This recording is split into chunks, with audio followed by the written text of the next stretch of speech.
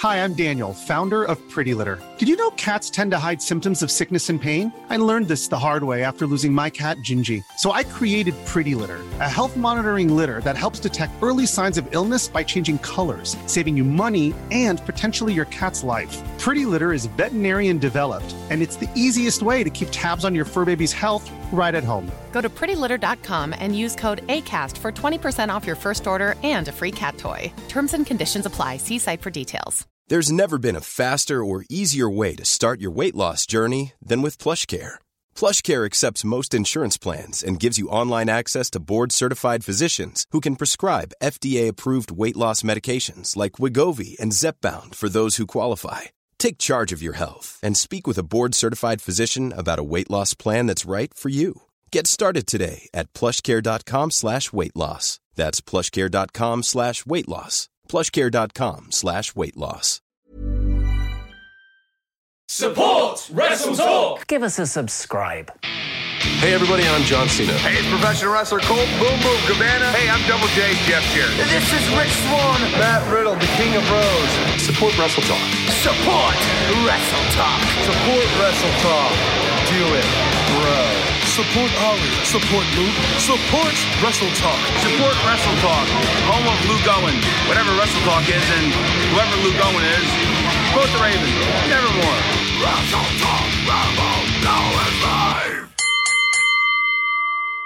Hello and welcome to the Wrestle Talk podcast. I'm Mr. Davis and I'm joined by Luke Owen. Hello, Swaff Nation, and a hello to you, Mr. Davis. How the devil are you? So much better than last week. To catch everyone up, my hob broke. I didn't have a hob. We used the hob for all manners of cooking, mostly my scrambled eggs that I have every day, that I've had for breakfast every day for like 5 years. I was off my routine, but we got new hobs fitted at the weekend. Oh yes, it's a new hob. Yes, it is. But crucially, and I'm sure what people are more interested in is, did it arrive before your makeaway arrived? It did. Yeah, it arrived at a good time. 11:45, so 10:45 a.m. There was a bit of tension when the two Curry's guys were like, one of them said, it's not going in.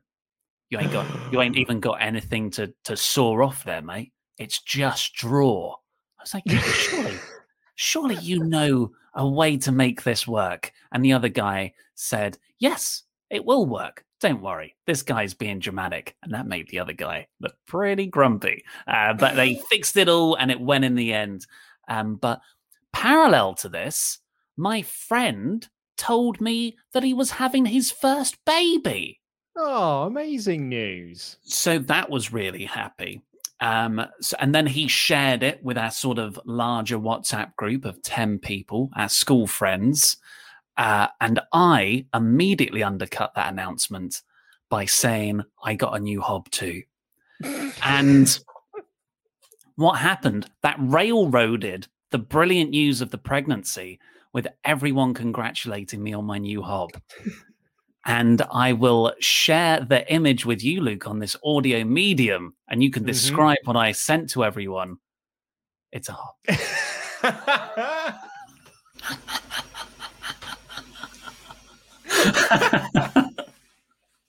So what Mr. Davis has just put up on screen is that it is a picture of his brand new hob, and he's got a light box that has a message that says, it's a hob. As in, like, it's a baby, or it's a boy, or it's a girl. And they've even got little, like, hearts and balloons and some celebratory. Was this your doing, or was this yours and Anna's doing? Like, this was my doing. Okay, so totally me. No role in this whatsoever. No, I am incredibly happy with myself. For the whole weekend, I would get my phone out my pocket, look at this picture, and chuckle away to myself. How freaking funny I am. And I'm assuming it went down well in the text group? Went down very well. Someone said I just won WhatsApp. Did Anna then want to take some credit for it, or did she still try and keep herself away from it? No, she doesn't like it when I'm not serious about nice things that my friends have done. She says, why are you all so mean to each other? And I'll reply, well, that's how we were brought up at school. We show affection to each other by undermining each other's life achievements. So really, this was the nicest possible thing I could have done for my friend's baby. Oh, it was, and it's a very, very nice announcement as well. So congratulations to them, and congratulations to you for winning WhatsApp. More importantly, and the hob, yeah, and the hob. How was the makeaway? Makeaway was delicious. Unfortunately, like a baby, I ate too much food, needed a poo-poo, and fell asleep. So romantic. So romantic on Valentine's Day. I mean, dude, I did the exact same thing. We didn't get a makeaway, but we got like a curry on the Friday night. And so my local curry house is really good. It's super posh, actually. One of those ones when you walk inside and you're like, oh, it's a fancy one, I think. Or at least they've made it look like it's a fancy one. And they've got a lot of like really nice curries. But my old curry house back in West London used to do a paneer tikka masala. Oh, paneer is where it's at. Right. And like there aren't many places that do tikka paneer curries, which is baffling because they do tikka paneer as a starter and they do the curries, but never the twain shall meet. So it's just like, well, you can have a dansak, but it's with chicken or lamb. It's like, well, can you just put some of the tikka paneer in there? It's the same thing. It's not like you've made a chicken dansak and a lamb dansak. You have a dansak and then you put the chicken or the lamb in. So I got on the phone with them and I just said, by any chance, could you do us a paneer tikka dansak? And they was like, yeah, of course we can. Oh, I was like, yeah, you beauty. And that arrived and it was lovely. But on actual Valentine's Day, my wife and I made these white chocolate sort of mousse things with like a biscuity base in the bottom. We put them in these little ramekin biscuit base. It was a beautiful little biscuit base. And it was, I had one of those with a couple of glasses of wine. But we'd also like made our own spread of like lamb, doing inverted commas for podcast listeners, lamb koftas, falafels, halloumi, hummus. I made the wraps that we used to have back at work from the van. You can take the boy out of Hackney. I did. I even chopped up the salad the same way. And I was like, I'm just going to make the wraps we used to get for my lunch break. Hummus in there, falafel, halloumi, and the salad in there. And I was so full. I was genuinely unwell. I ate so much. I had a sore tummy while we were trying to watch our romantic movie. I was like, my tummy's quite sore though. Did she rub it for you? No, because she had done the exact same thing. She also ate far too much. So we both sat there full of our little white chocolate desserts and falafel and hummus and wine. And we're just like, my tummy's quite sore now. Yeah, we're more advanced in age. Valentine's Day is about just having a nice meal. It's gorging on food. It's too much to... I don't know how I used to go out and drink a lot and eat food and dance and then go back to some random person's I met house at 2 a.m. and, just go to bed. No, like we were on Sunday night, we got into bed and like my wife and I were like, she was like, should we go and watch the last episode of the show in bed? And I was like, okay, yeah. She was like, you're going to take up a glass of wine? I was like, I think I will. Wine in bed? I poured myself the smallest glass of wine I've ever poured in my life because I'd already had one. And I was like, well, I don't want to go nuts. And I'm already quite full from all the wine from the one glass of wine I've already had. My lady partner has been whitening her teeth because non-invasive cosmetic procedures are all the rage down in lockdown. They call it the Zoom boom. Have you heard this? I have not. Because so many people are doing video conferences over Zoom, their sort of facial appearance, at least men think so, is directly tied to whether they will be successful in their job. So a lot of people are getting like a little Botox jawline filler and stuff like that. Anyway, my lady partner has had her teeth whitened, which means for the last 3 weeks, I've been drinking red wine for 2.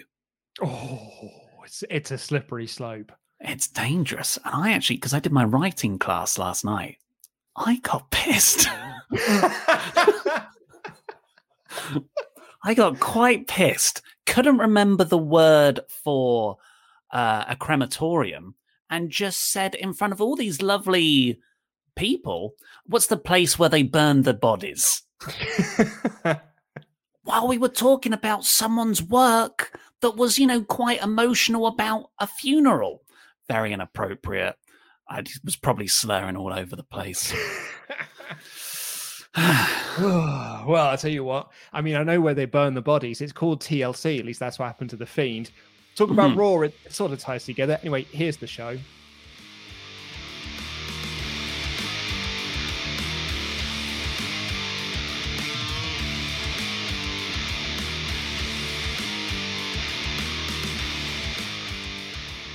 We've had some big WWE stars pulled from this Sunday's Elimination Chamber pay-per-view. Usually, when WWE stars are pulled on the go-home show, you think, there's a big thing going on right now that could be to blame. But no, it's not that. Ric Flair got someone pregnant in storyline. Let's point out it's in storyline. I'm Mr. Davis. I'm joined by Lukewarm Luke Owen, and we are here to review WWE Raw. But first, please, this is the last week of the Super Content Shakeup. As of this is the last Wrestle Talk podcast review of Raw that's going to take place on this main Wrestle Talk YouTube channel. From next week, it's going to be exclusively on the Wrestle Talk podcast channel. Yeah, it's the end of an era in terms of you and I have been doing this Wrestle Talk podcast on the main Wrestle Talk channel for nearly 5 years. And this is the end of an era for us. So, sad in a way, but also it's a brand new horizon. And also it's better for you viewers. You viewers are going to get so much better content out of us because the YouTube algorithm won't be messing around with all your subscriptions and stuff. So yeah, head on over. Link to it is in the video description down below. And it's being put into the chat by our wonderful moderation team. It's going to be a grand old time, a lovely little time over there on its exclusive channel. Be an early adopter. Be a VIP over at the Wrestle Talk Podcast Lounge. It's totally different to this one. It's just... And I can also tell you, 2/3 of the viewers are over on the Wrestle Talk Podcast channel. 2/3. That's great going. Well done, guys. I'm proud of you. That's a good sign to everything not falling apart. Anyway, right. It's also... Just in case this is a bit nerdy and a bit of a tangent, but we're always trying to understand the YouTube algorithm. That, to me, sounds like the Wrestle Talk podcast audience were more likely to be recommended the show on the live stream beginning. I think so. I think that sounds about right, yeah. That's interesting because, if you're on the main channel, maybe you're still being served my Raw Review Wrestle Talk news from just 2 hours ago. So if anyone is interested in how all that works and why we're doing it, hopefully that's proof of why. Right, this episode of Raw, we'll get to the full play-by-play later, but I guess it's not that different for usual go-home episodes of Raw for WWE to seemingly rip up the script, but there is a few things that were in their control and others that seemingly aren't. First off, we'll talk about the... I can't believe it's taken this route. The Ric Flair Lacey Evans partnership was debuted in January as Charlotte Flair's big return beefing storyline. Lacey Evans last week was beaten up so much, folks, she got booked in a match against Asuka for the Raw Women's title at the pay-per-view this Sunday. But on this episode of Raw, we had a tag match, Asuka and Charlotte, best friends, taking on Peyton Royce and Lacey Evans. Other best friends.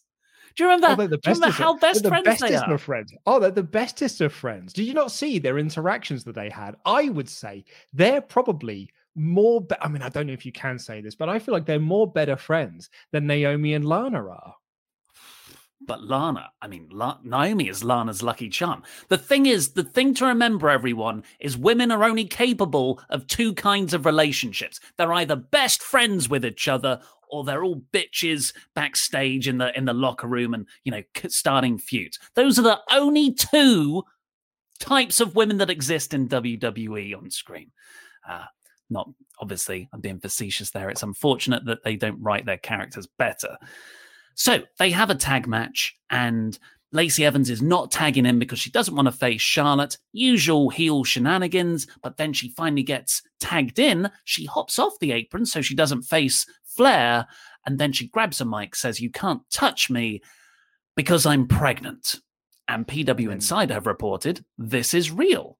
Yeah, and then Ric Flair started to woo a lot because he realized that he is going to be a daddy. Like, okay, so in storyline purposes, Ric Flair is the dad of this baby. At least that's what's implied. That was certainly implied by what went on in all of this. Charlotte's reaction to it, Flair's celebration of it, and Lacey. Lacey cut this promo. I was actually checking this out on on WWE's YouTube channel.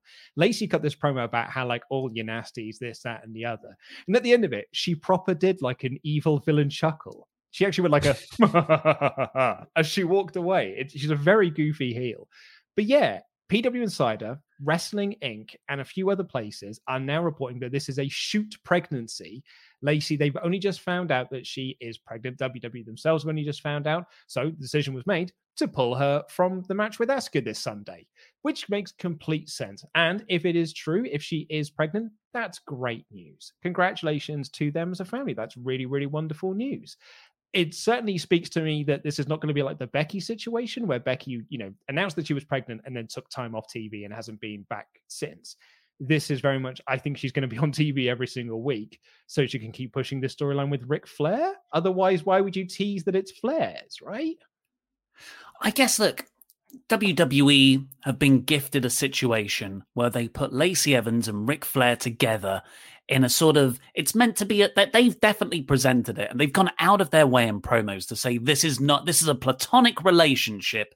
It's all about Rick choosing Lacey over Charlotte. So it's more of a daughterly thing, which makes I feel like now that they've done, like in the last couple of weeks, they've made that switch. Prior to that, they were definitely boning. Like they would, like the storyline was these two are at it like rabbits.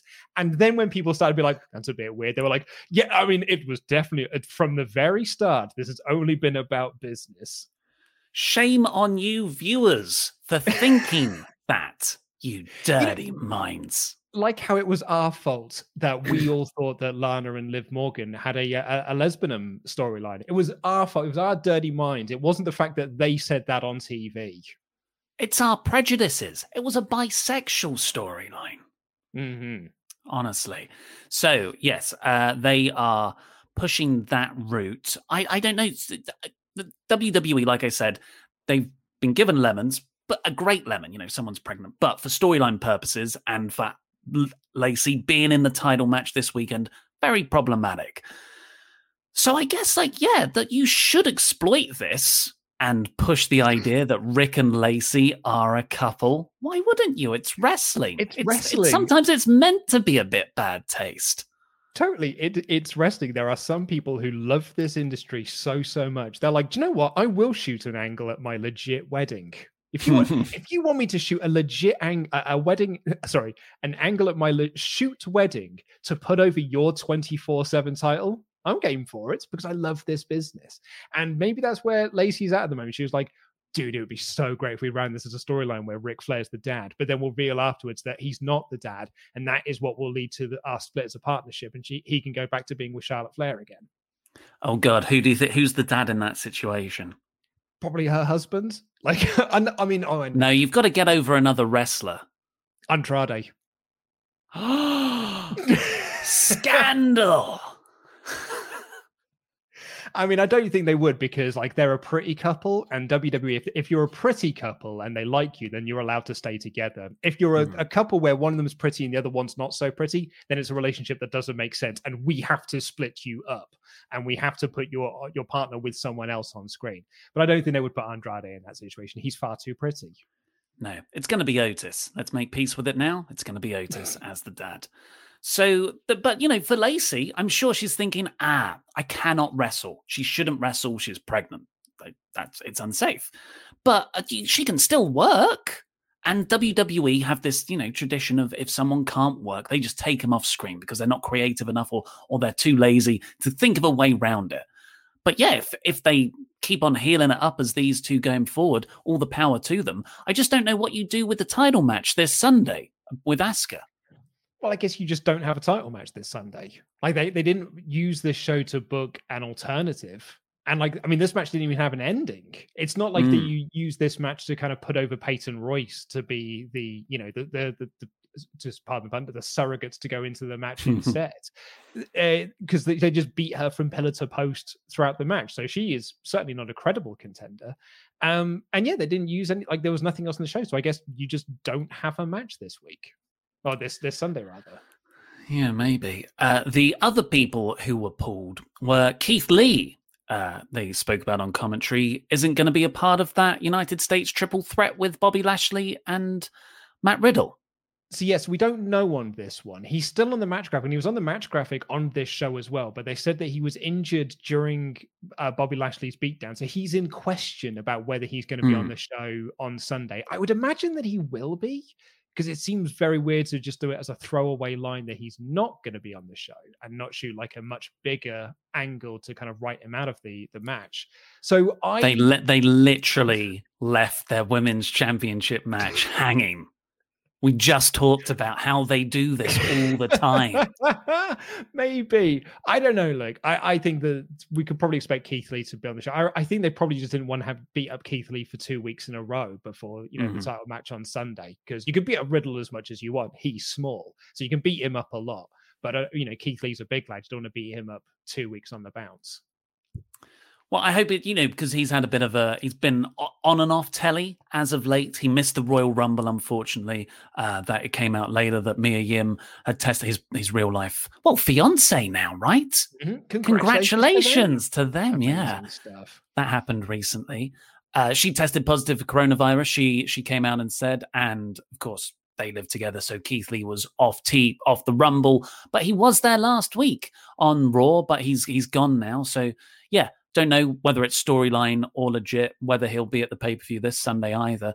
And the other person, really big change. I'm surprised this wasn't...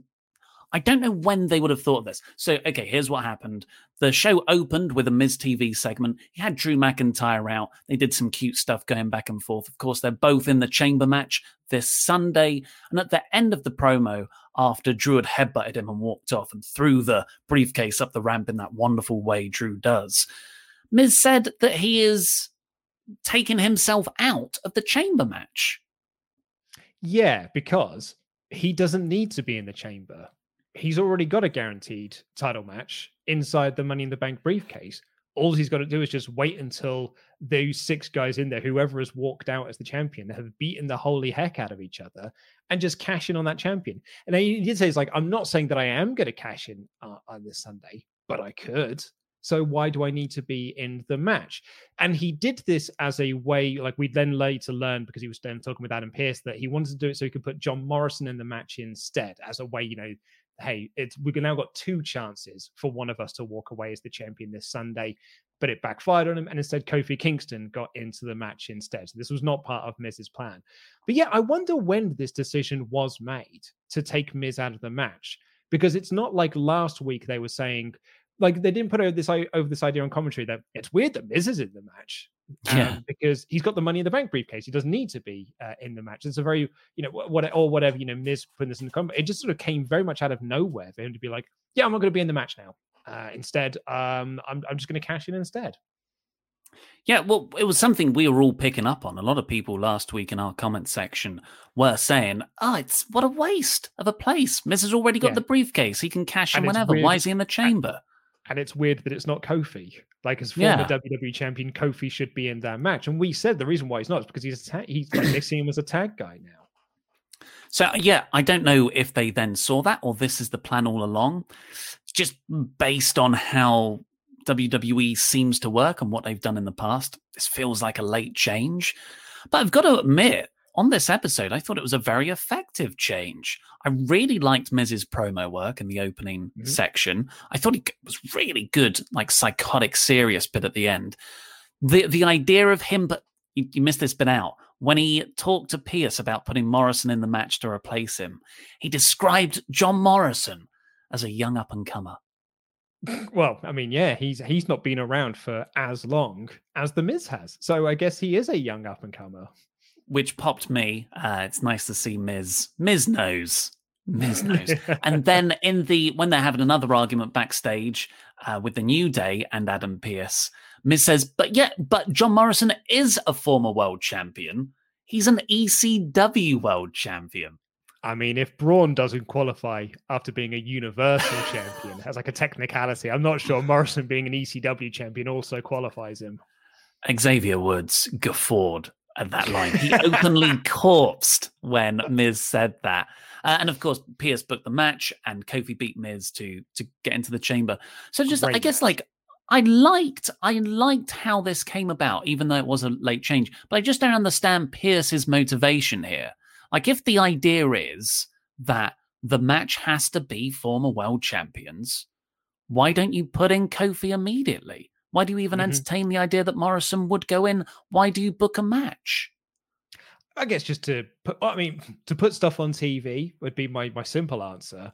You got to fill the 3 hours somehow. And I thought this was a really nice creative way to do it. It added some stakes for Kofi's match with Miz, but it also gave Kofi an Achilles heel going into the gauntlet match because it's February. So, of course, there was a gauntlet match on TV.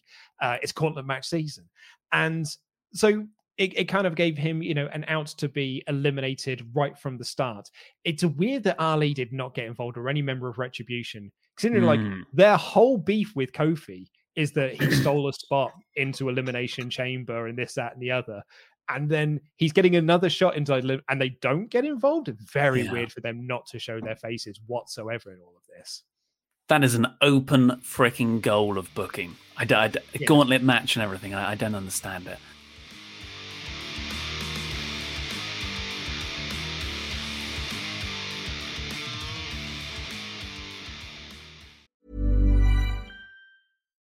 Millions of people have lost weight with personalized plans from Noom. Like Evan, who can't stand salads and still lost 50 pounds. Salads generally for most people are the easy button, right? For me, that wasn't an option. I never really was a salad guy. That's just not who I am.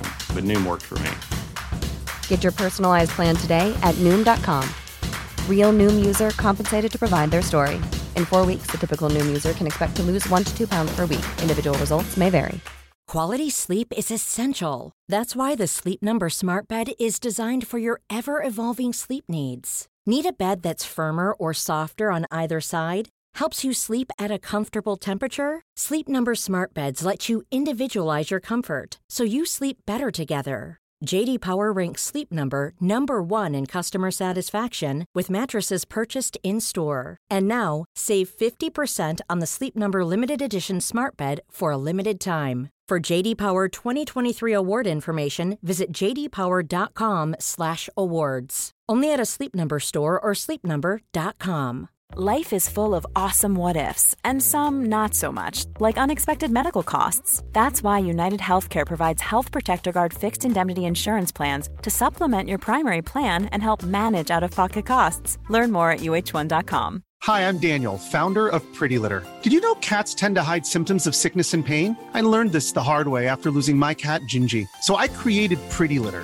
a health monitoring litter that helps detect early signs of illness by changing colors, saving you money and potentially your cat's life. Pretty Litter is veterinarian developed, and it's the easiest way to keep tabs on your fur baby's health right at home. Go to prettylitter.com and use code ACAST for 20% off your first order and a free cat toy. Terms and conditions apply. See site for details.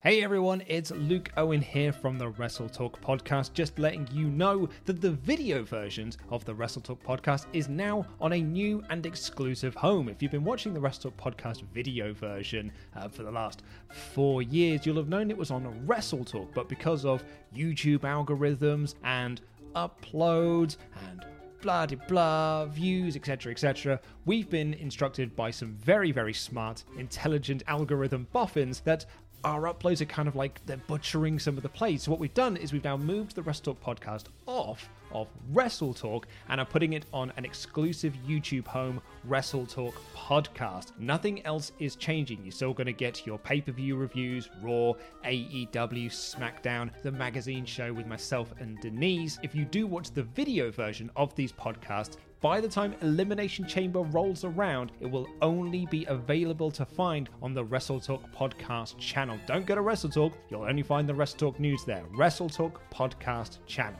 But if you just search for Wrestle Talk Podcast, you should still be able to find it. That's all from me. Thanks everyone. Enjoy the rest of the show.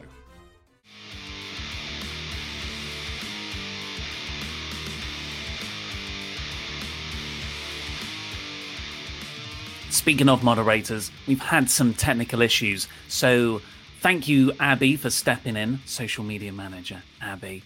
But these aren't in the order that we normally do them. We're just doing them in chronological order as they come in, as opposed to curated by topic. So let's have a look at some of these. Bacon Rasher, ding dong, hello lads. That last hour of Raw was really good booking for me, and Bliss was back to being good. But the first 2 hours I thought was just standard rubbish. Raw, although I did like the Miz promo. Also, any idea how much longer Keith is off TV? Jam that jam. So we jam that jam. We don't know if it's a legit thing or whether it's just they took him off TV for this week to kind of sell the injury the Bubbles gave him last week. So I don't know. I guess we'll find out this Sunday, or whether they may just announce on Saturday or maybe even on Sunday, an hour before the show. He's not in the match now. James Dobinson, when an episode of Raw starts with Miz TV, you know you're in for a long 3 hours. I thought the exact same. Yeah, I know. Oh, man. And he came out in a suit. I was like, oh, no, it's Miz TV, isn't it? Oh, God. What now? I watched NXT Vengeance Day last night. It was incredible. It really is hard to believe that Raw is made by the same company. What a mess of a show. Well, I enjoyed this episode of Raw. After I finished watching it, my lady partner always asked me, how was the wrestling? And I said, yeah, it was good. And she went, oh, what? Like yesterday's was? And I was like, no, it was awful compared to yesterday's. Yesterday's was amazing. This was rubbish compared to that, but by its own crap standards. Loved it. Thumbs up show. James Dobinson again. So Lacey implies she's pregnant with Rick's baby, but is still planning to face Asuka this weekend. Heard Lacey is legit pregnant, so why not set up a new opponent for Asuka on the Go Home show? Do you reckon they'll now do a mystery replacement for Chamber? They could, just have Asuka come out on the show and be like, I don't have a challenger. And then someone comes out and they just have a 3-minute match that doesn't have an ending. And there you go. That's your women's championship match. It's what happened with, which pay-per-view was it when Nikki Cross was supposed to face Bayley? And then Nikki Cross wasn't actually there at the show. So Asuka came out and had a match with her instead. And it just went like a handful of minutes. And then they just, did a double count out or whatever it was and end it there. You could just do that, really. It'll be Charlotte. Leon Quashi. Good afternoon, gents. Have you seen the AEW Women's Eliminator on YouTube? The Veni Emi Sakura match was magnificent and worth the admission alone. Hot take, I enjoyed that match more than the Women's Triple Threat Vengeance Day. Well, that triple threat was slightly marred by the table botch and things not going to plan. Yeah, that was a match that had 20 minutes allocated and only went 12. So I like you said, you put it well in your review yesterday, where it's like through no fault of their own, it was the worst match or the weakest match on the card. It wasn't bad. Yeah, weakest. It was by no means bad, but it could have been a whole heck of a lot better. It's just, circumstances worked against them. I've not seen the AEW thing though. A friend of mine was texting me today saying how much they enjoyed it. So it's on my list of things that I want to try and check out this week if I can get some free moments. But I've heard that it's not bad. I've heard that it doesn't look great, though, which is why it's not on TV. And finally, for now, Julie Hornsberg. Lacey Evans is pulling out of Elimination Chamber. Guess Rick is the one who should have pulled out. Also, did Rick get the Miz pregnant as well? By the way, Mr. Davis still smells like stale onions. Hey, when did you start? Cologne. It's just what I smell like. It's my smell. It's my thing. So yes, very good joke with the pullouts there. That is not a legitimate form of birth control, folks. Remember.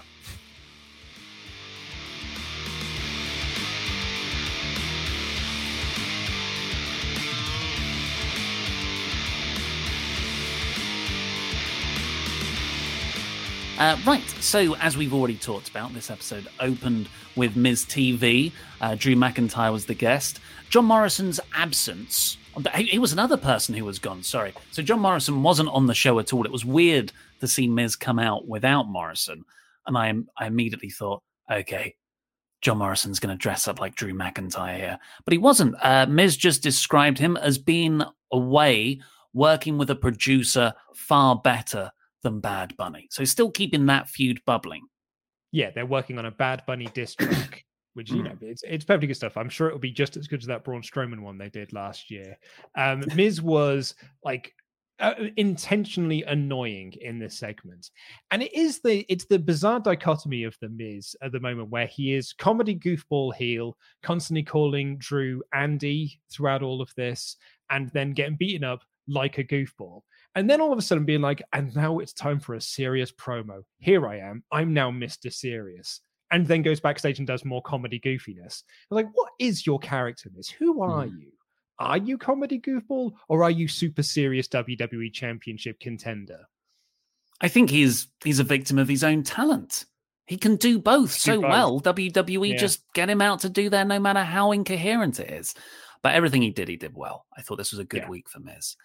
The first match of the show was Hurt Business versus Riddle and Lucha House Party. The Hurt Business lineup without Lashley, so MVP, Shelton Benjamin, and Cedric Alexander. Fun 6-man stuff. Riddle beat MVP with, was it the floating bro? Yeah.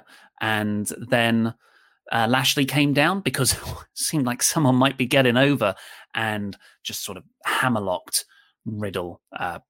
Master locked. No, hammerlock. It's a hammerlock. No, it's a full Nelson. Full Nelson Riddle to bits and stood over him looking all masculine. I think they call it the Hurt Lock. I'm pretty sure that's what the Hurt Lock is a great name. Yeah, and I'll be honest with you, dude. I think they've been calling it that now for months. I'm pretty sure it's been called that for since late last year. It's been called that. You describe Matt Riddle's terrible backstage comedy while I double check that. So Matt Riddle did comedy backstage with the Lucha House Party. I'm guessing it was President's Day or something, because he was talking about presidents and asking the Lucha House Party who their favorite presidents are. And in his list of favorite presidents, he said that one of his favorite presidents was Harrison Ford from Air Force One, because he once saved Chewbacca in Star Wars. I'll be honest, I love Air Force One, so I kind of popped a little bit for, because he's just listing off presidents and then just casually mentioned Harrison Ford. It's one of the few Riddle segments backstage that did make me laugh. So I'm going to give it a big old thumbs up for that. I thought it was a bit rubbish. No, it looks like it's called the Full Nelson. Yeah, it's the Hurt Lock. That's what Injection 2K is saying. I mean, I always hear it when they talk about it as the Full Nelson, and everything I can see is the Full Nelson on Google, even WWE's own YouTube clips. Have I made up that it's called the Hurt Lock? No, Forgotten Wonders. It's been the Hurt Lock. It's been the Hurt Lock for a month now. It's a great name. Unfortunately, though, Reddit came up with a better name that I've found. They had a vote. What's the cooler submission name? Lashley Lock or Full Lashley? I like Full Ashley. Full Ashley. You'd be so sweaty. You'd pass out from dehydration. So yeah, that was the sort of Hurt Business bit of the week. After that we got Miz. Some Sean Ross stats for you. That is Matt Riddle's 11th match with the Hurt Business since November. So nice and repetitive. We got Miz talking to Adam Pearce backstage about putting John Morrison in to replace him. Then we got Mandy Rose flirting with Bad Bunny. That's because that's what, women are sometimes. They are props to be used to flirt with celebrities. She didn't just flirt with him, though. She also flirted on behalf of Dana Brooke to him as well. So, she has a dual purpose there. Yeah, it's nice. Because they're best friends, Luke. Well, yes, they're bestest friends. And I would say theirs is the most convincing of friendships as well. Yeah. Whenever I see them on TV, all I can think of is what natural chemistry they have. The way they definitely hang out together. They do the arm thing. Best of friends. So this was a way to sort of set up Bad Bunny and Damian Priest, who, still look cool. This is the third week of the 3-week push. And the camera whips round. I can't remember who's interviewing Bad Bunny. It was about his SNL appearance this Saturday, which is, that's a big deal. And the camera whips round. Akira Tozawa, I think it was, rolls up R-Truth, wins the 24/7 title, walks along. Damian Priest looks at him, boof, lays him out. Bad Bunny is your new 24/7 champion. So, good promo, because you can take that on SNL and hold the belt. But it does, and this was fine. It's like they behaved as though the 24/7 championship is beneath them. But I'm just worried that it's now in the same realm. I disagree. Like, this is just so they can have Bad Bunny have a WWE championship on SNL this coming Saturday. Of course it's Saturday, isn't it? It's Saturday Night Live. Just as on like those two geeks that were on there from Colin WrestleMania. Jost, yeah. So like they're there. So they're there, so they could you'd have thought that they can do something with them. Like, if I was WWE, I would try to get a title change done on the show. Like, I think that could be something that's quite good. And then you can just, have someone win it back. Maybe you see when R-Truth wins it back on the show, pinning Bad Bunny. For me, the shame is that it's such a crap belt that no one cares about. Like, it doesn't really show off your company that well when it's like, well, this is a rubbish belt that means nothing. Please now watch Raw. But at the same time, it's why the belt exists. It's so it can change hands on NFL shows and, this, that, and the other. So, yeah, it's why it's there. I agree with you. But on paper, on the third week of Damian Priest's I wouldn't read too much into that. If there wasn't for SNL, this segment wouldn't exist. So I wouldn't worry too much. They're still solidly in the mid card. They're with Miz and Morrison. You're right, Luke. You're right. I shouldn't worry about that fresh, exciting NXT call up on his third week on the show. What precedent is there for anxiety there? If he's running with Eric, then that's when you need to worry. But he's not running with them at the moment, or whichever one of the Viking Raiders that's still there. If he's running with them and the other Humberto Carrillo, that's when you start to worry. Currently, I think it's fine.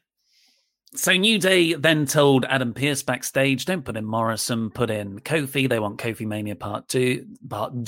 And Pearce booked that match, Miz and Kofi later. Then we got the Charlotte, Asuka, Lacey Evans, Peyton Royce thing that we've already covered, where Ric Flair, got a girl pregnant, implied.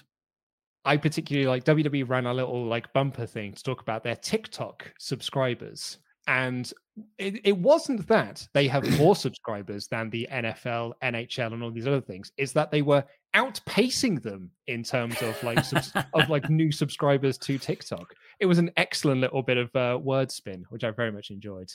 I like that. Go over to the Wrestle Talk podcast channel, the hottest. It's outpacing the main channel in terms of getting subs over a 3-week period.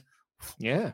It's actually, you could argue it's our hottest channel that we have as far, because it's outpacing Parts of Unknown. It's outpacing No Rolls Barred. It's the hottest channel going.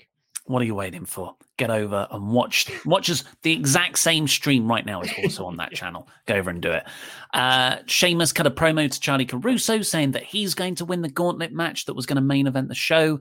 Then we got Kofi Kingston versus The Miz, which, it was a decent match. I don't think I was into it as everyone else was, because lots of people are like, oh my God, it's a mind-blowing match. To me, I've seen these guys before, and I'm not over it, but I've seen it. But I will give it credit for having a lot of stakes. It really felt like it meant something when Kofi won it.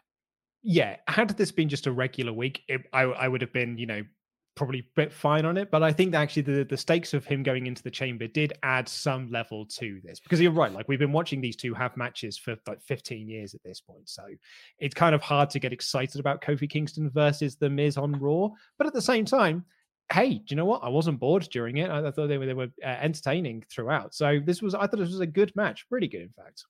Yeah, so Kofi won that. He's not only going into the chamber, but I love the idea that he's also going into the gauntlet match later on, which we'll come to in a bit. Lana and Naomi talked about being, God damn this promo. So Who was it? Was it Charlie or I didn't look who the interviewer was, but it was the Sarah Schreiber then. So they're backstage in the little ring area that they've got backstage for interviews. And Lana and Naomi are just hugging each other. Lana is hanging off Naomi's neck, being like, "You're my lucky charm. You've come back." I just thought, I really don't care about this babyface chancer iteration of Lana's character. I didn't care about it 5 months ago. I care less about it now. And it's bringing Naomi down. I was excited for Naomi a couple of weeks ago when she returned. Yeah, I know. I'm really sad for Naomi being stuck in this because she's not the important character in all of this. Like, she is just there. Like, Lana is the pushed part of this act, which I do think that is a real shame. And like, Lana in this promo was just like, you know, people like Nia Jax and Shayna Baszler, they're just focused on being the best of all time. And I was like, yeah, that was your gimmick 6 months ago. Like, where's the consistency here to be like, I used to be that person, but now I've changed my ways? They're just pretending that it was never part of her character, which is why this Lana thing's never really connected with me, because it was just a, like, you know, light switch thing being like, oh, by the way, she's now rubbish and she's just lucky to be here. That's her character now. Ignore everything else that's come previous to it, which is why I'm really not getting on board with it. We had a Randy Orton promo next, but we'll come back to that, because after that was the match related to that promo, Lana versus Shayna Baszler. And I thought, Shayna Baszler better kill her. She's got to kill her in a minute, and she's got a toy with her in that minute as well. But it was kind of like, you know, Shayna got the bulk of it, definitely, but Lana actually got a comeback. And it wasn't until Nia Jax beat up Naomi outside that distracted Lana that allowed Baszler to choke her out in the Kirifuda clutch. I would disagree with you on ever so slightly on this, like, because I had to watch it back, because you mentioned this in your review that Shayna had to sell for Lana, so I had to try and find an image of that, and there was no image of it in WWE's gallery, so I had to go back and watch the match so I could find an image of Shayna selling, and it didn't happen all that often, really. There was a couple of things.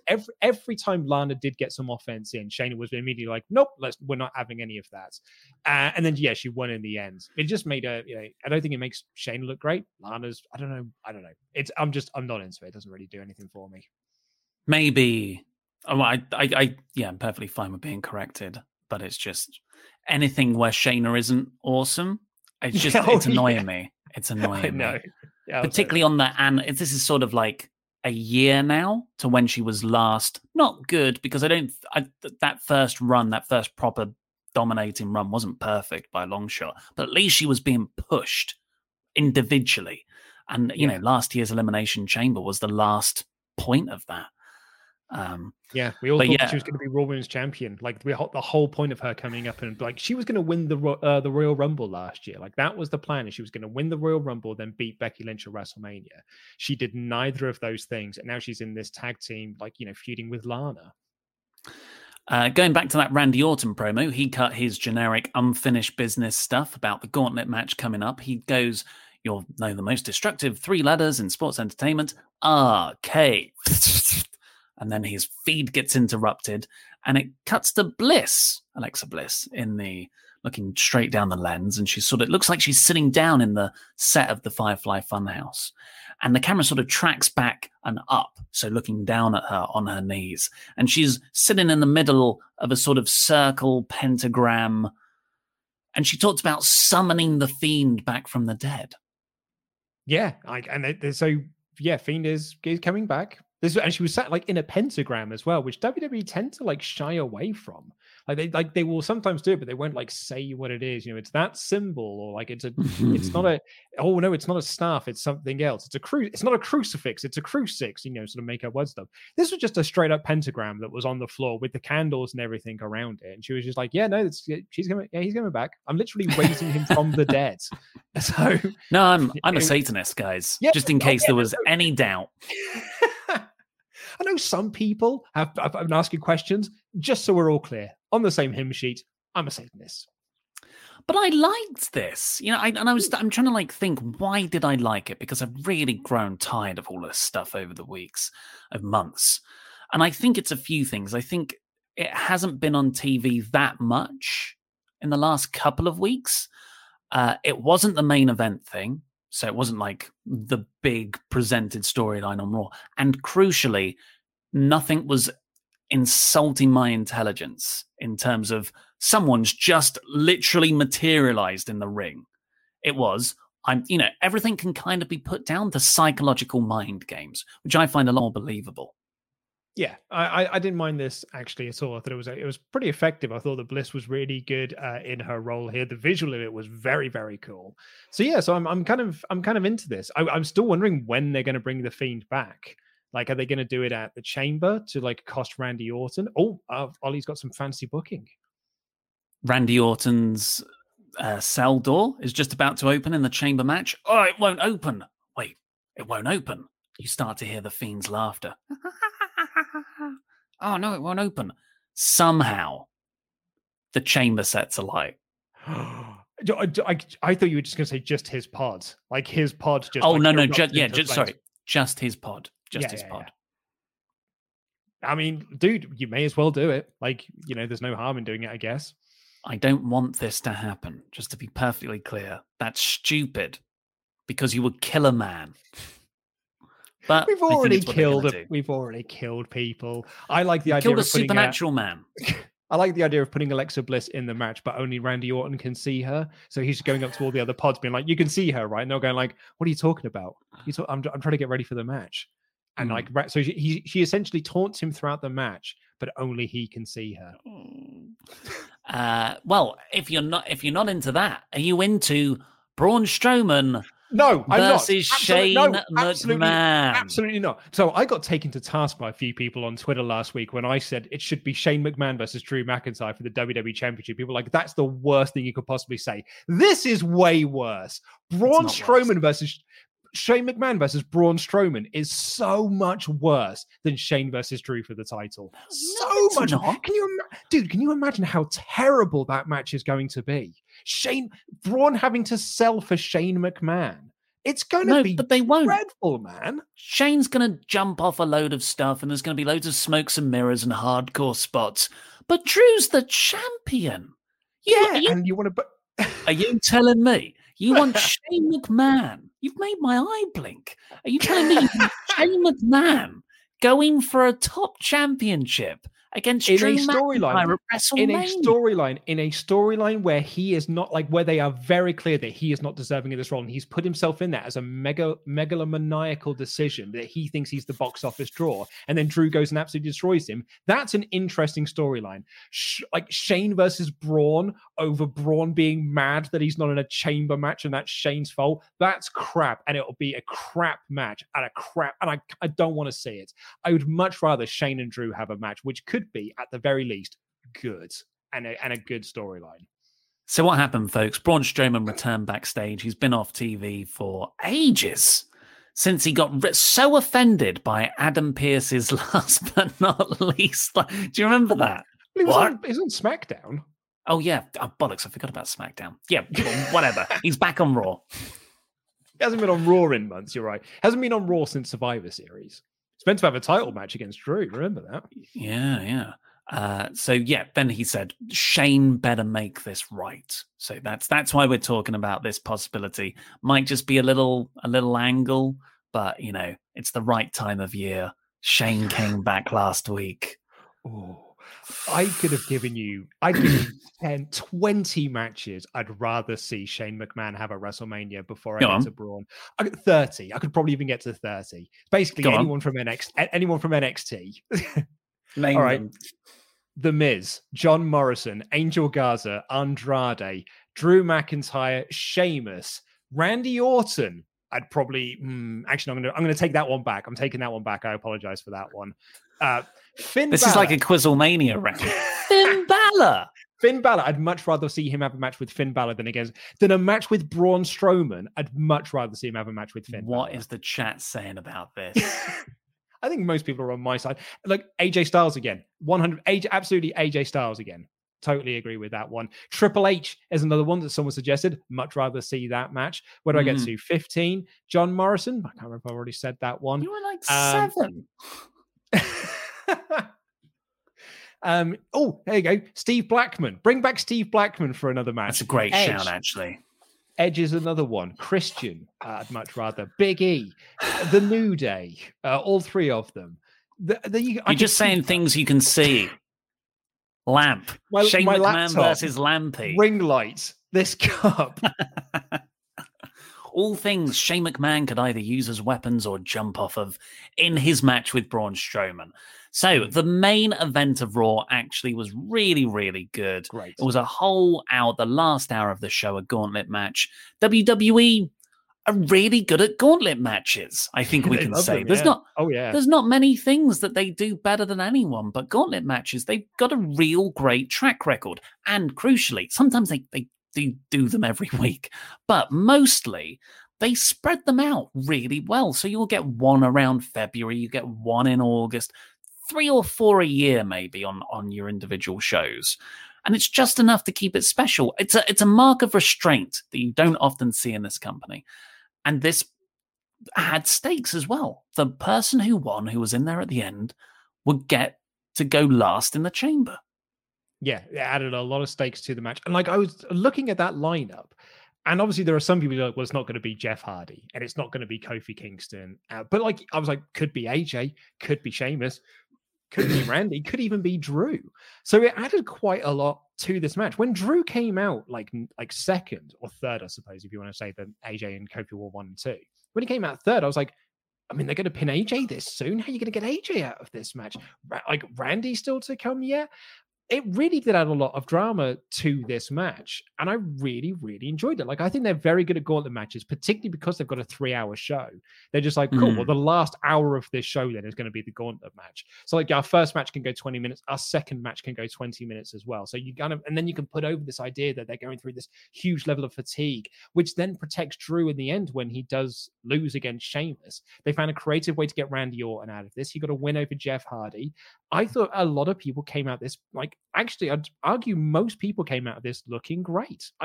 Maybe 5 out of the 6 came out of it looking really, really good.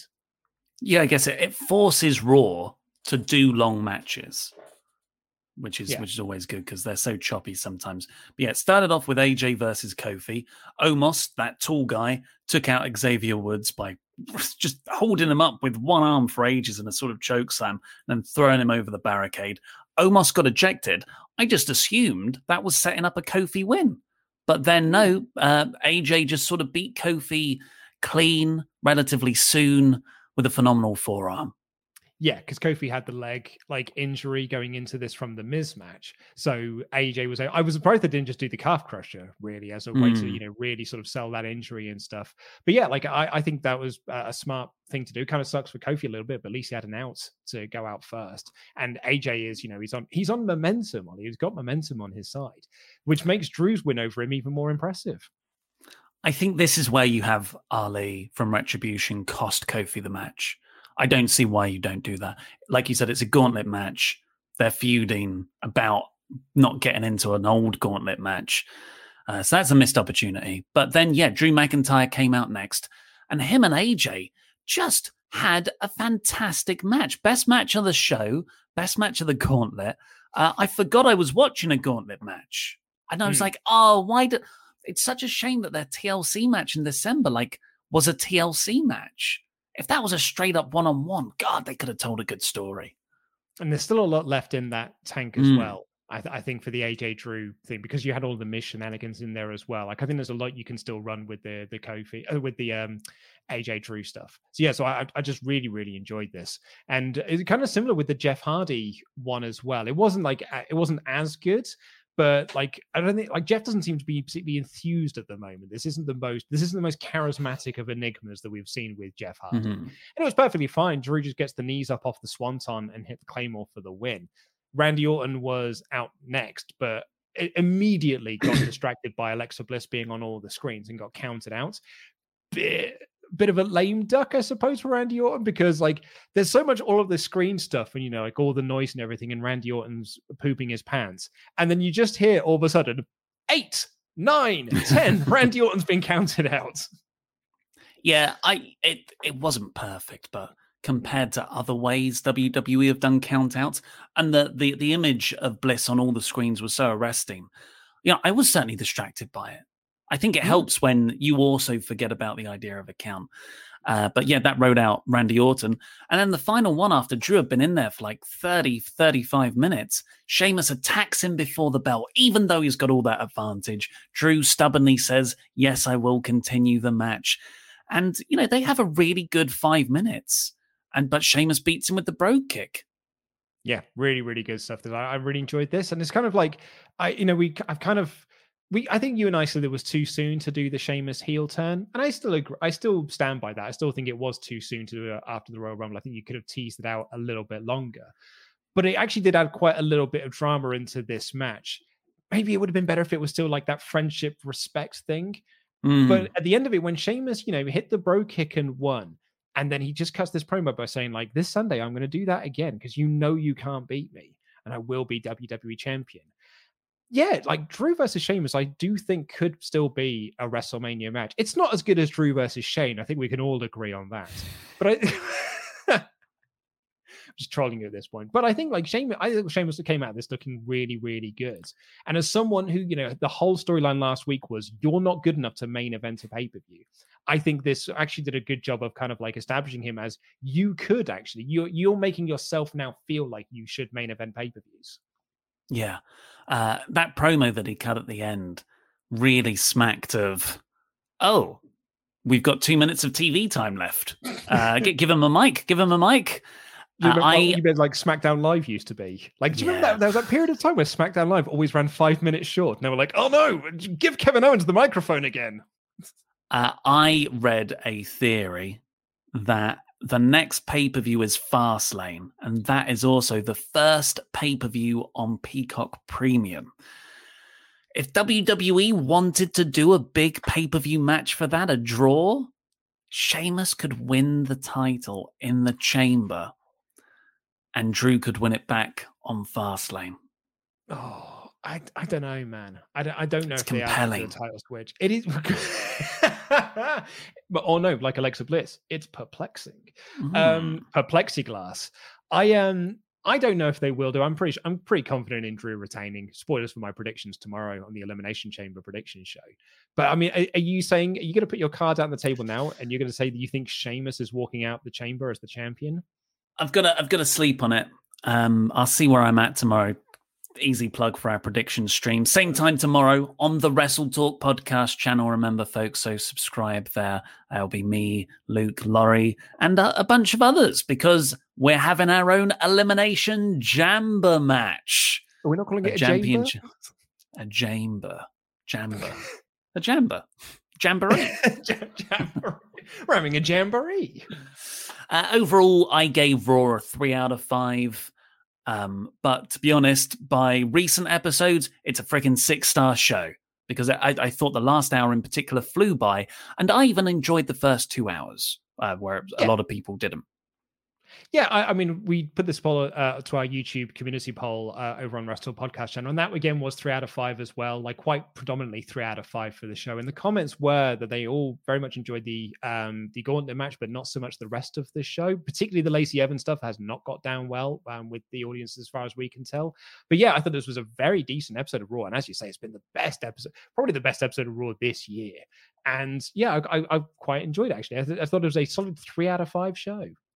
Legends Night, Luke. I didn't watch Legends Night. That was my week off. I didn't see that show.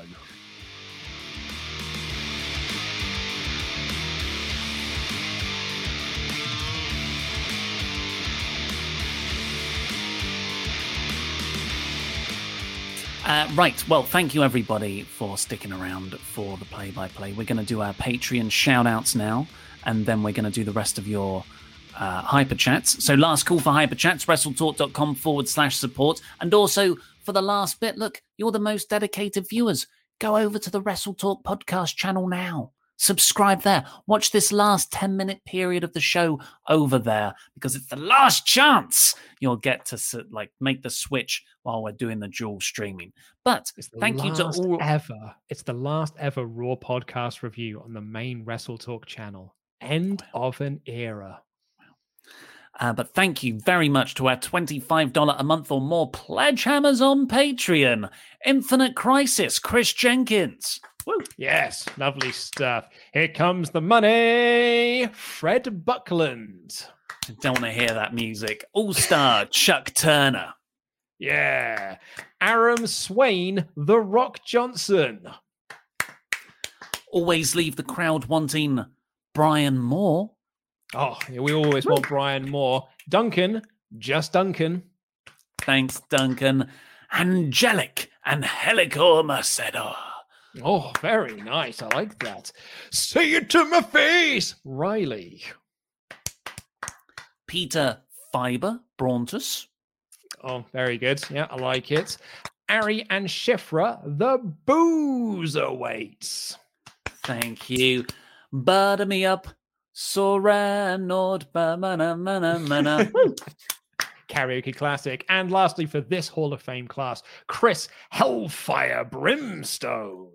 Thank you, everybody, all so much. If you go over to Patreon right now, you can take part in Wrestle League predictions against us for this weekend's Elimination Chamber, and also a massive Wrestle Talk Patreon exclusive podcast review with me and Luke on St. Valentine's Day Massacre 1999. It was 3 hours long. We go into all of the news from that time period, including ECW potentially going out of business in 1999, Nitro putting on apparently the worst show ever, and a whole bunch of other stuff. It was a really, really fun show to do. And next week, for $10 and above backers, it will be our drunk podcast, Wrestle Talk After Dark, where we talk about all manner of naughty things, and the swear button just gets... I mean, the swear button doesn't get used. It's a very lackadaisical show. It's a bit sweary at times.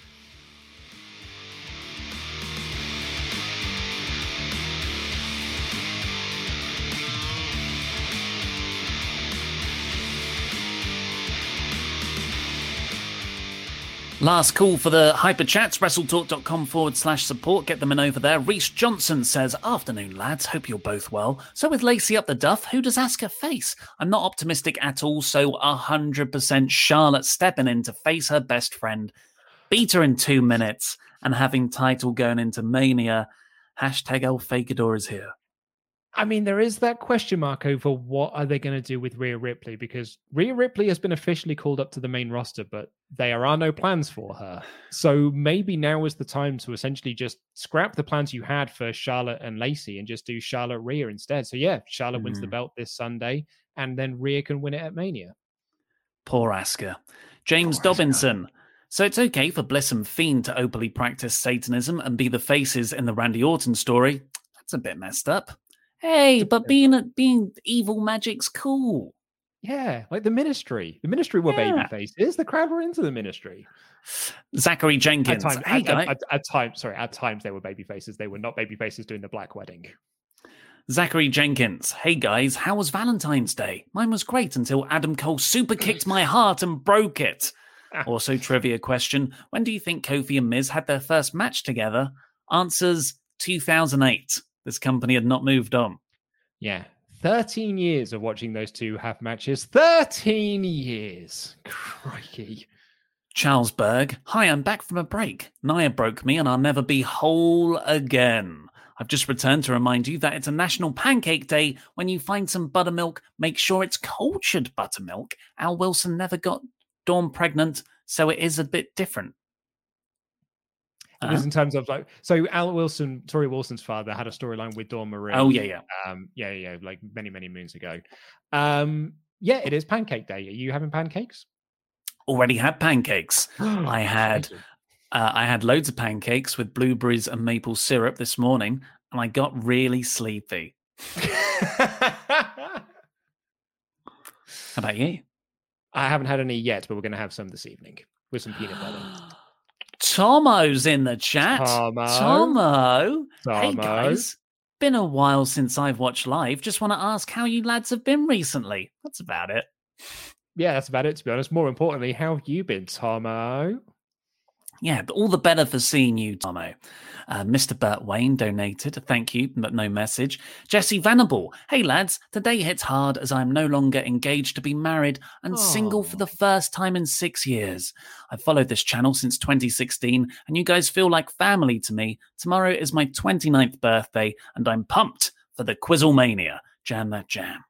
Oh, mate, Jesse, you can always hang out with us, but at Quizzlemania, it's going to be a grand old time. It's me versus champion Andy. I'm going to get my title back off of him. Versus Denise Salcedo and former WWE star Melina returns to Wrestle Talk. So that'll be fun to have Melina back on.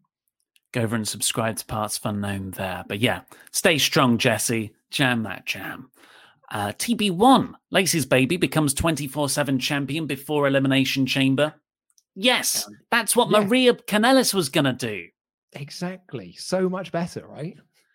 Stephen Guzman, happy to see Kofi in the chamber, but it's so weird to think about Kofi has not even attempted to go back to winning the title since he lost it. Wish they did a story about him somewhat coasting after losing the belt, having someone who brings out the best in Kofi. That's a great story, man. I really, really like that.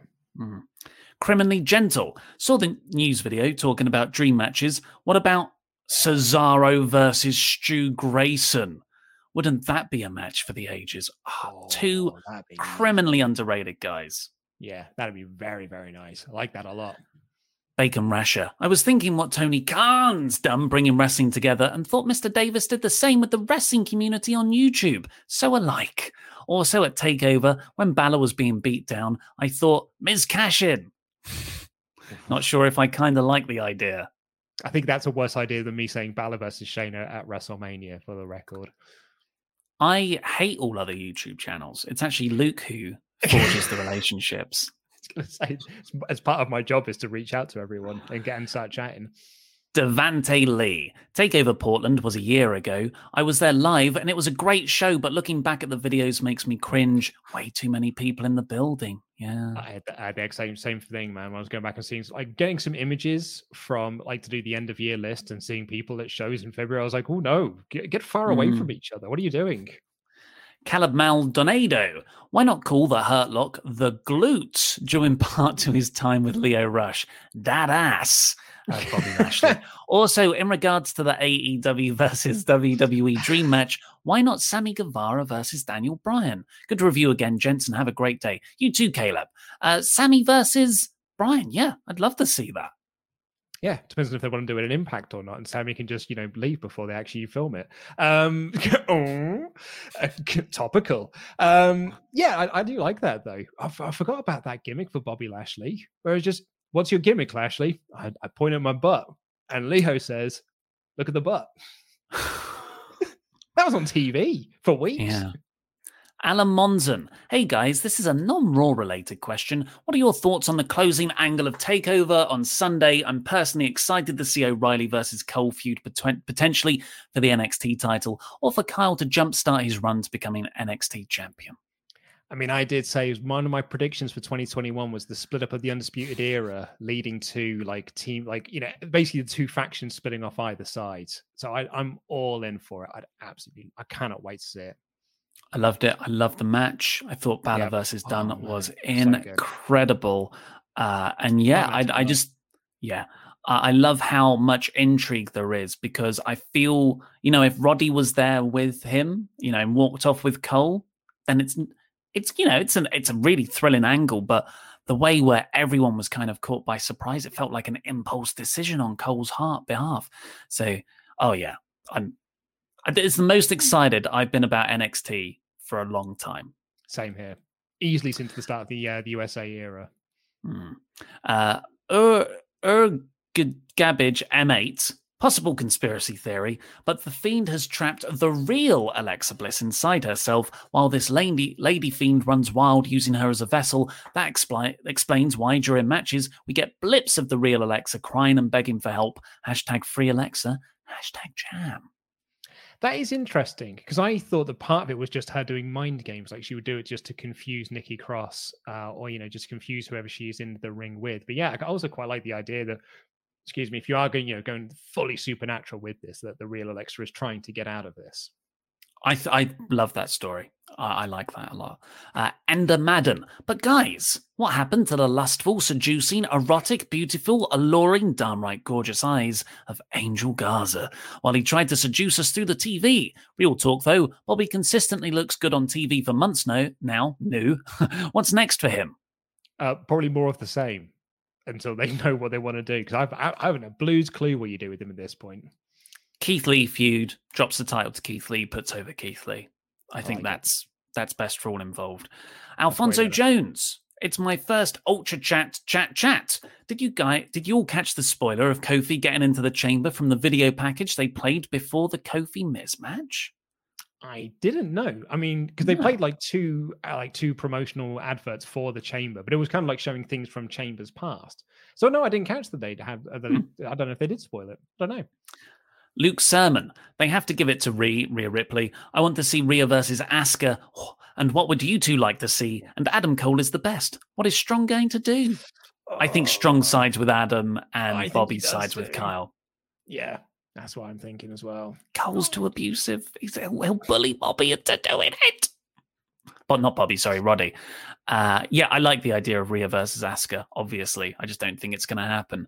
Matthew Robinson, hey guys, just wanted to give you guys a shout out that you are all amazing and you have made this past year amazing. If you could pick one match to make at WrestleMania, given the current roster and storylines that WWE wouldn't do, what would it be? Mine would be, this is me talking now, Keith Lee versus Brock Lesnar with Keith Lee going over.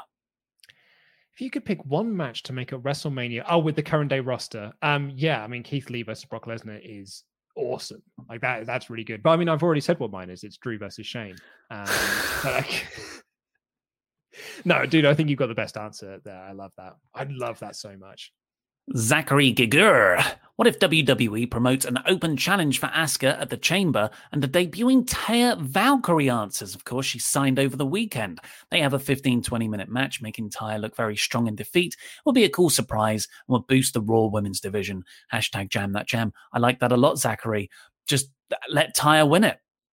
Yeah, I was actually going to say the same thing. Yeah, if you're going to debut her in that kind of, mold where she's a surprise entrant, yeah, have her win the belt. I think that'd be a really great way to establish her as a top star, on Raw. And I was like Sean was saying on the Fightful show with Denise, like she is a ready-made main roster talent. You don't need to take her through NXT for a couple of years. Like she's literally already made for the main roster. Actually, I think the same for Eli Drake. He's already made for the main roster. You don't need to spend time wasting time in NXT when you can just go straight to the main roster. And finally, Tim McDonnell. Mustafa Ali is great. Pass it on. He really is. I don't think WWE know that.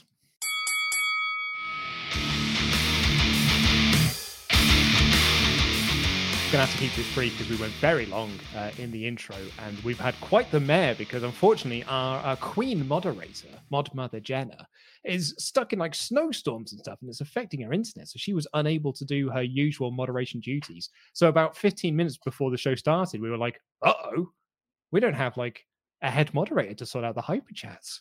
So so if this felt like it was a bit of a rocky show, that's probably why. Is all your snow cleared now? Yep, it's all gone. We've just got rain now. Mm-hmm. Yeah, that was just pretty miserable. I'm glad that I went outside. I shot some footage outside on last Friday for my Actually Good video. And my wife's like, you have not got time to film this day because you've got so much other stuff you need to film. And I was like, yeah, but this snow's definitely not going to be here by Monday. And I'm not waiting until Monday to get this done on the off chance that it's still here. So I went and I stood out in the snow in my t-shirt so I could get this shot done. And I'm pretty sure it's out of focus. And I'm a little bit annoyed about it. And I'm waiting for editor James to get back to me and be like, I don't think I can use this shot. I had to do it in a rush. I was cold and I had to do it on my own. And it's hard to do on your own. And yeah, it is. I was leaving so many like footprints through all the snow that I was walking through. I felt like I was ruining the shot, like just by walking back and forth. Well, we've literally got to go and do the show now. I didn't want to add anything because that would send us down another tangent. I know. Wanted to leave the dead air as much as possible. Anywho, we got to get out of here. Thank you all so much for joining us. We'll be back. Actually, do you know what? We're back tomorrow with Elimination Chamber predictions. And then it's Thursday, the AEW review. Friday with me and Denise. Saturday, the SmackDown review. And then on Monday, Ollie and I will be back to review Elimination Chamber.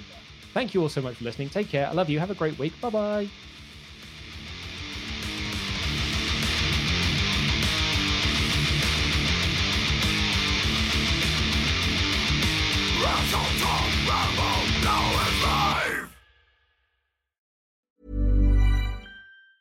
Mom deserves the best, and there's no better place to shop for Mother's Day than Whole Foods Market. They're your destination for unbeatable savings, from premium gifts to show-stopping flowers and irresistible desserts. Start by saving 33% with Prime on all body care and candles. Then get a 15-stem bunch of tulips for just $9.99 each with Prime. Round out Mom's menu with festive rosé, irresistible berry chantilly cake, and more special treats. Come celebrate Mother's Day at Whole Foods Market. Planning for your next trip? Elevate your travel style with Quince. Quince has all the jet-setting essentials you'll want for your next getaway, like European linen, premium luggage options, buttery soft Italian leather bags, and so much more. And it's all priced at 50 to 80% less than similar brands. Plus, Quince only works with factories that use safe and ethical manufacturing practices. Pack your bags with high-quality essentials you'll be wearing for vacations to come with Quince. Go to quince.com/trip for free shipping and 365-day returns. Hi, I'm Daniel, founder of Pretty Litter. Did you know cats tend to hide symptoms of sickness and pain? I learned this the hard way after losing my cat, Gingy. So I created Pretty Litter, a health monitoring litter that helps detect early signs of illness by changing colors, saving you money